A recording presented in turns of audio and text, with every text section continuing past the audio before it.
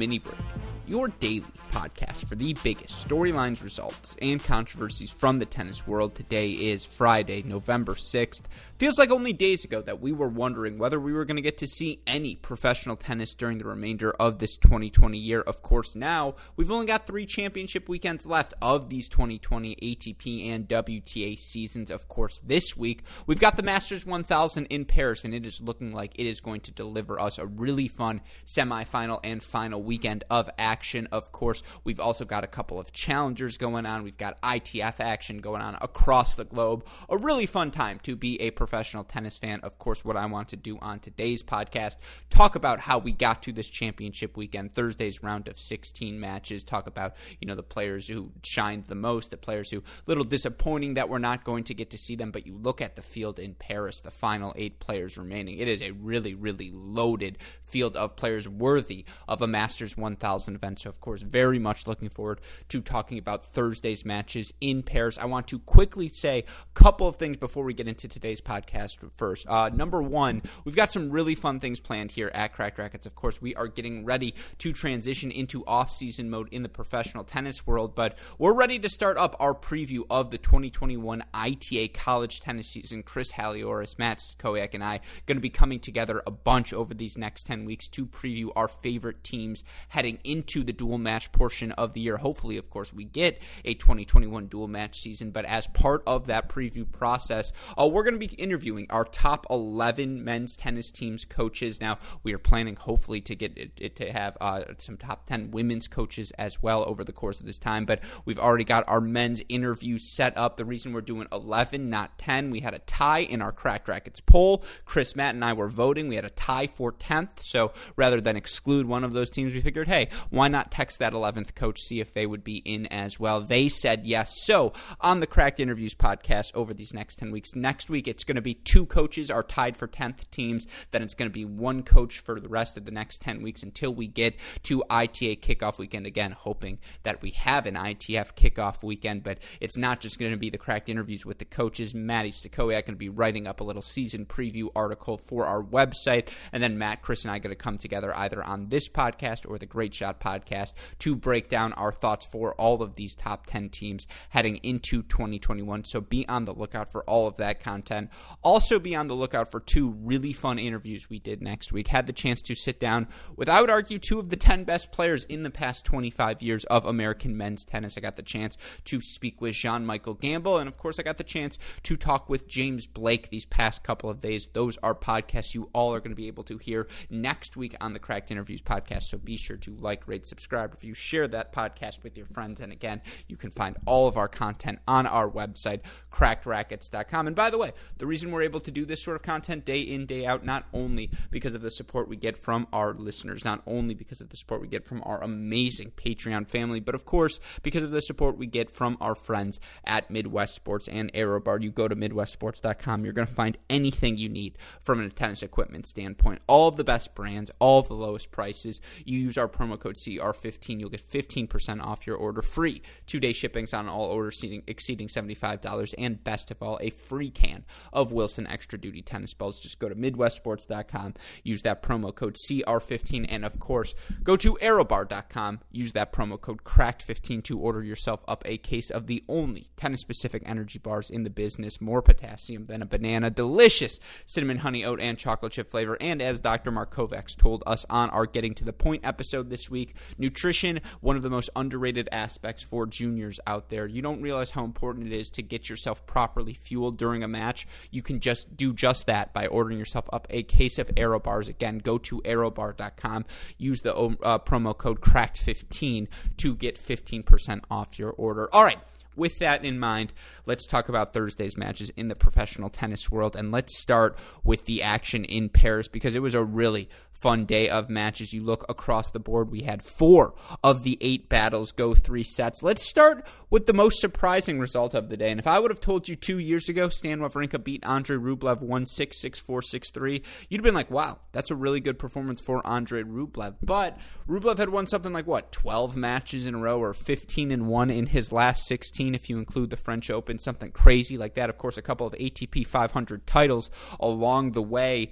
He raced out to a 6-1 first set over Stan Wawrinka, and yet it was Wawrinka once again this week who comes back from a set deficit down, ends up surviving in this match, and takes it over Andrei Rublev, advancing to the quarterfinals 1-6, 6-4, 6-3. As I mentioned, he did the same thing yesterday against Tommy Paul, was down against Dan Evans, it felt like, in that second set before coming back and beating him in straights as well. And, he is playing his match against Alex Zverev as I am recording this. He loses the first set there. But for Stan Wawrinka, I think what he's shown this week, again, if he has time, if he's able to dictate, if he's able to play +1 tennis, it looks as good as ever. Now, in that first set, Andrei Rublev just jumped on him. I mean, the serve was overwhelming. The Wawrinka backhand, it allowed Rublev to play +1 tennis, to find first forehands. And once he finds one forehand, Rublev finds the second, and then the third, and either finds a win in the point or a fourth forehand to win him the point. I mean, that's how efficient he's been, but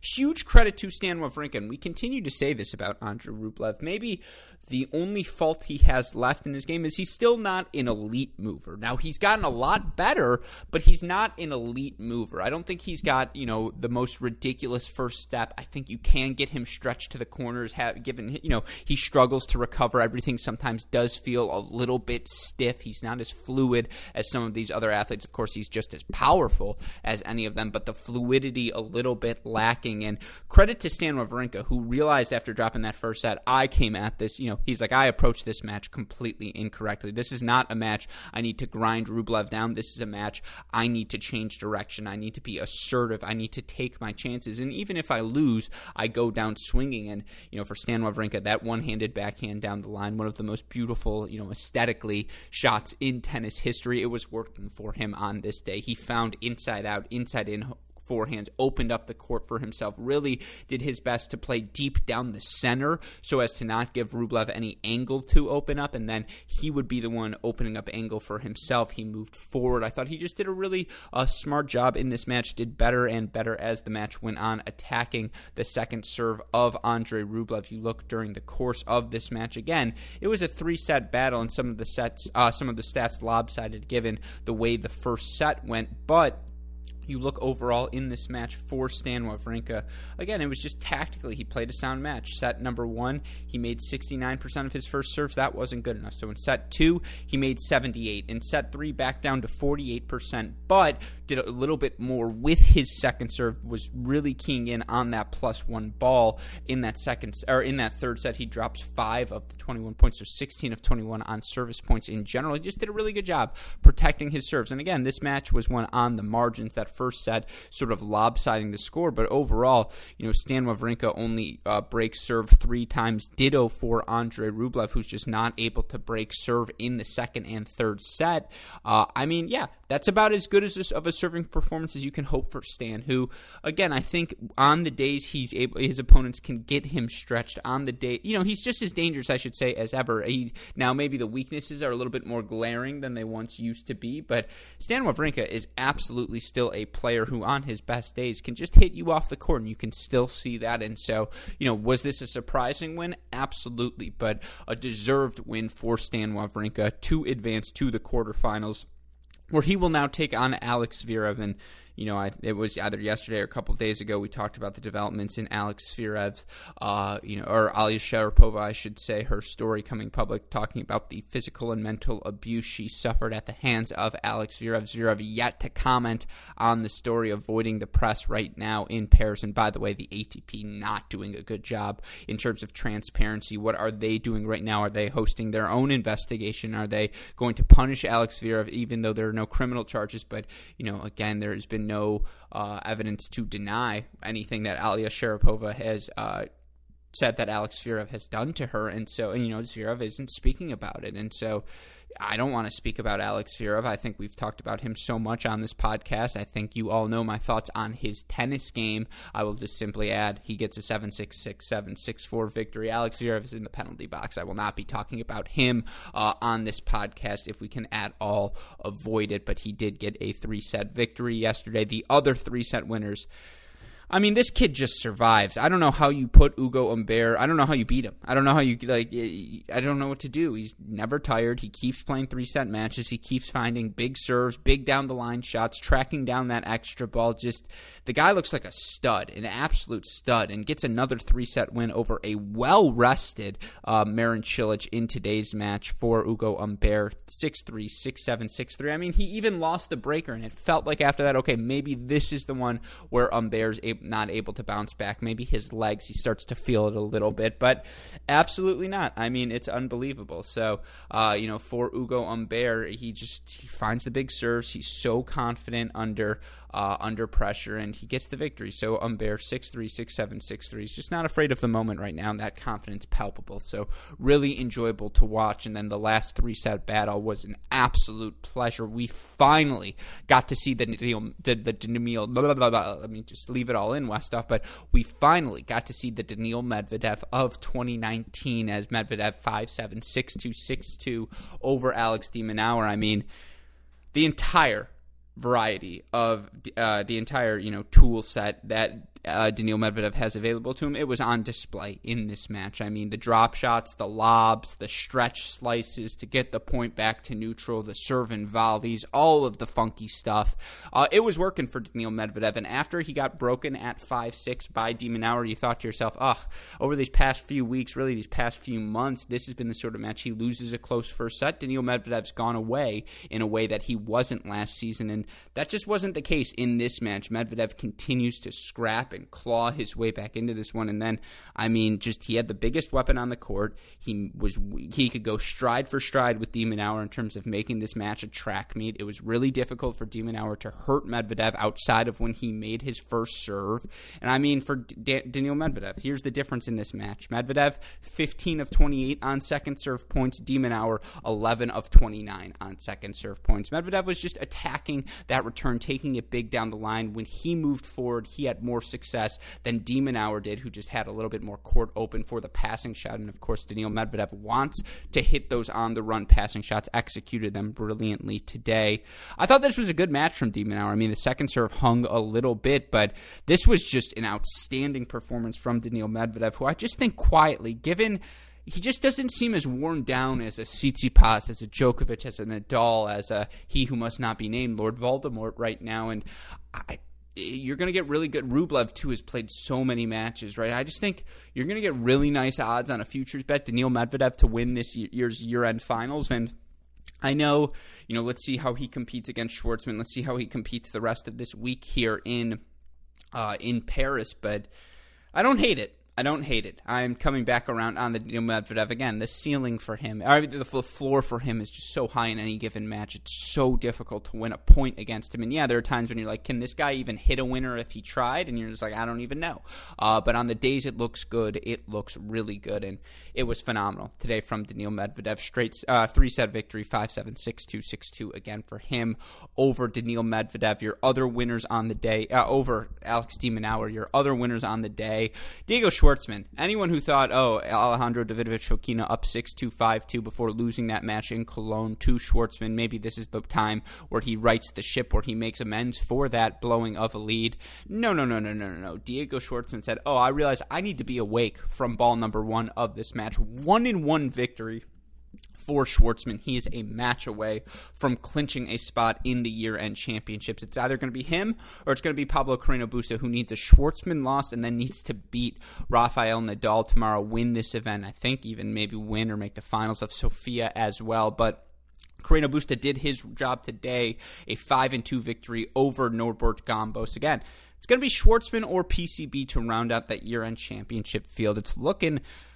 Would I like Hugo Humbert at this point in the number 8 spot? Honestly, I think I would. I mean, who has more considering, we're not really getting a full year top 8 player, I just want the most momentum, the players with the most momentum, the players with the most confident playing their best in this year on championships. I think given his back-to-back Cologne runs, Zverev, tennis-wise, has solidified his spot there. Tsitsipas, tennis-wise, has solidified their spot there. Dominic Thiem, Grand Slam champion, of course, as well. And then you throw in Djokovic, Nadal for those last 3 spots. If Medvedev wins this tournament in Paris, I will feel a lot better about his inclusion in the year-end championships because, to be honest, otherwise it was kind of a poo-poo year for him. But in terms of those 6 and 7 spots, I mean, I think Andrei Rublev is the ATP Player of the Year. That spot goes without saying.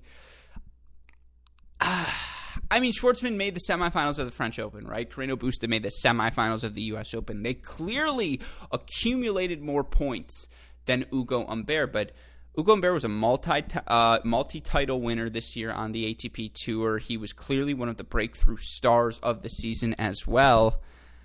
I feel no shame saying I don't feel embarrassed. I think it's a good take. Ugo Humbert should be your 8th person at this year-end finals, but the fact that it's Schwartzman or PCB, both very deserving, means it's going to be a really fun field of action. So, of course, that's something we all have to look forward to in the final week of this season's ATP Tour play. Again, a couple of your last winner, the one I didn't mention, last two, Milos Raonic, 6-2 over Marco Scarone. I'm just going to keep saying it. Raonic going to Raonic, and that's what he did today. And then finally, Rafa wasn't great, but was good enough. 1-6 over Jordan Thompson today.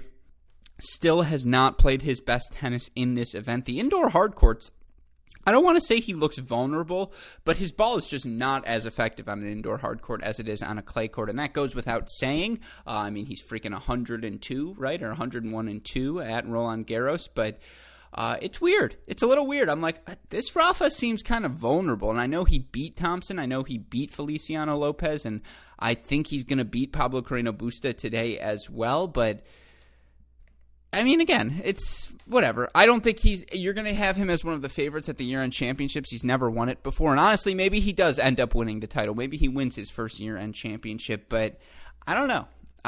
We'll see. But anyways, it should be a really fun quarterfinal Friday of play. Looking forward to talking about all of that on tomorrow's mini break. Let's quickly go through the rest of the action happening across the tennis world. Some of the ITF Challenger action going on. Yesterday, not too many matches in Parma. You had Roberto Marcora coming back from a set down to knock off young Italian and rising star Lorenzo Musetti, 3-6-6, 3-6-4 for Musetti.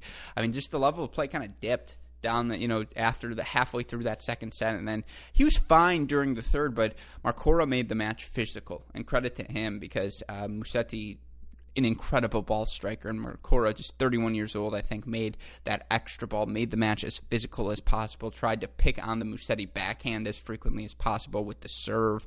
It was a good game plan from Marcora, a very good victory for him, and for Musetti, yeah, you probably should win that match, but 2020 was a win in the Musetti book, so I'm not going to say it doesn't matter, but I'm pretty sure he'll be just fine. Moving on from this one, your other winners on the day. Cedric Marcel Stebe knocks off my guy, Kimmer Copenhagen, 7-6, 6-4. And then Max Cressy. Look, I don't care where the event is. I don't care what portion of the season it is. If it's an indoor hardcourt event and Max Cressy's playing it at the challenger level, he absolutely can win that event. We saw him do it in Cleveland. We saw him do it at the beginning of this season as well. Now here in Parma, he reaches the quarterfinals as he knocks off Italian wildcard Luca Nardi, 6-3, 7-6. Good victory for the former UCLA Bruin as he continues inching closer and closer to that top 100. And I swear to God, if Max Cressy ever learns how to play tennis outside of just the serving and volleying, he is going to be one hell of a tennis player. Those were the results in Parma, in Germany on the indoor carpet. Your winners yesterday. Matrazak, 3-set win over Safilian. That was just as enjoyable to watch as it sounds. Popyrin knocks off Kohler. Ivashka 0-1 over Yuri Rodionov. I was wrong about that match, just straight up. I thought Rodionov was going to pull off the upset. That was not the case. And then Marc-Andre Hussler, 3-1 victory. He continues his stellar form as he knocks off Matthias Bockinger to set up our quarterfinals on Friday. In terms of the ITF matches, the quarterfinal matches you have on Friday in America, Ty Kwiatkowski versus Alexis Galarneau. Those are two of the 20 best college tennis players in the past. Might be a little bit high for Galarneau, but I mean, he's been really, really, really good. He might be 20 based on talent, but I'm talking about accomplishments. Obviously, though, that's some great ACC tennis. Speaking of which, two other college tennis studs, Brandon Holt. We know what he did during his 4 years at USC. He's taken on one-year wonder Patrick Kipson of Texas A&M, former Kalamazoo champion. Kentucky's Liam Draxel taking on Baylor's Charlie Broom. And then USC's Roberto Quiroz taking on talented young American junior Martin Dam. That's what the men men are up to for the women.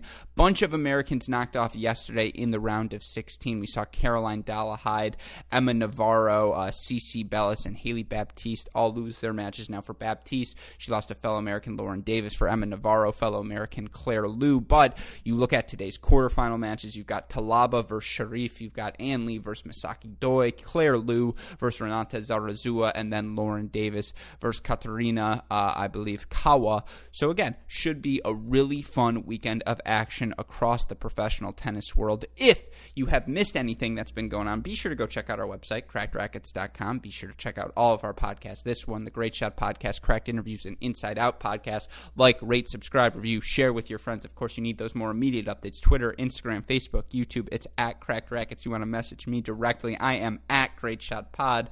Shout out, as always, to our super producers, Max Fligner and Daniel Westhoff, for the of any job they do day in, day out. Shout out, of course, to our friends at Midwest Sports and AeroBar as well. Go to MidwestSports.com. Use the promo code CR15. Go to AeroBar.com. Use that promo code Cracked15. And, of course, look good, feel good, play good. Midwest Sports, AeroBar, Cracked Rackets. But with that in mind, for our friends at Midwest Sports and AeroBar, our super producers Flickner and Westhoff, and all of us here at both Cracked Rackets and the Tennis Channel Podcast Network, I'm your host, Alex Skreskin. You know what we say. That's the break, and we will see you all next time. Thanks, everyone.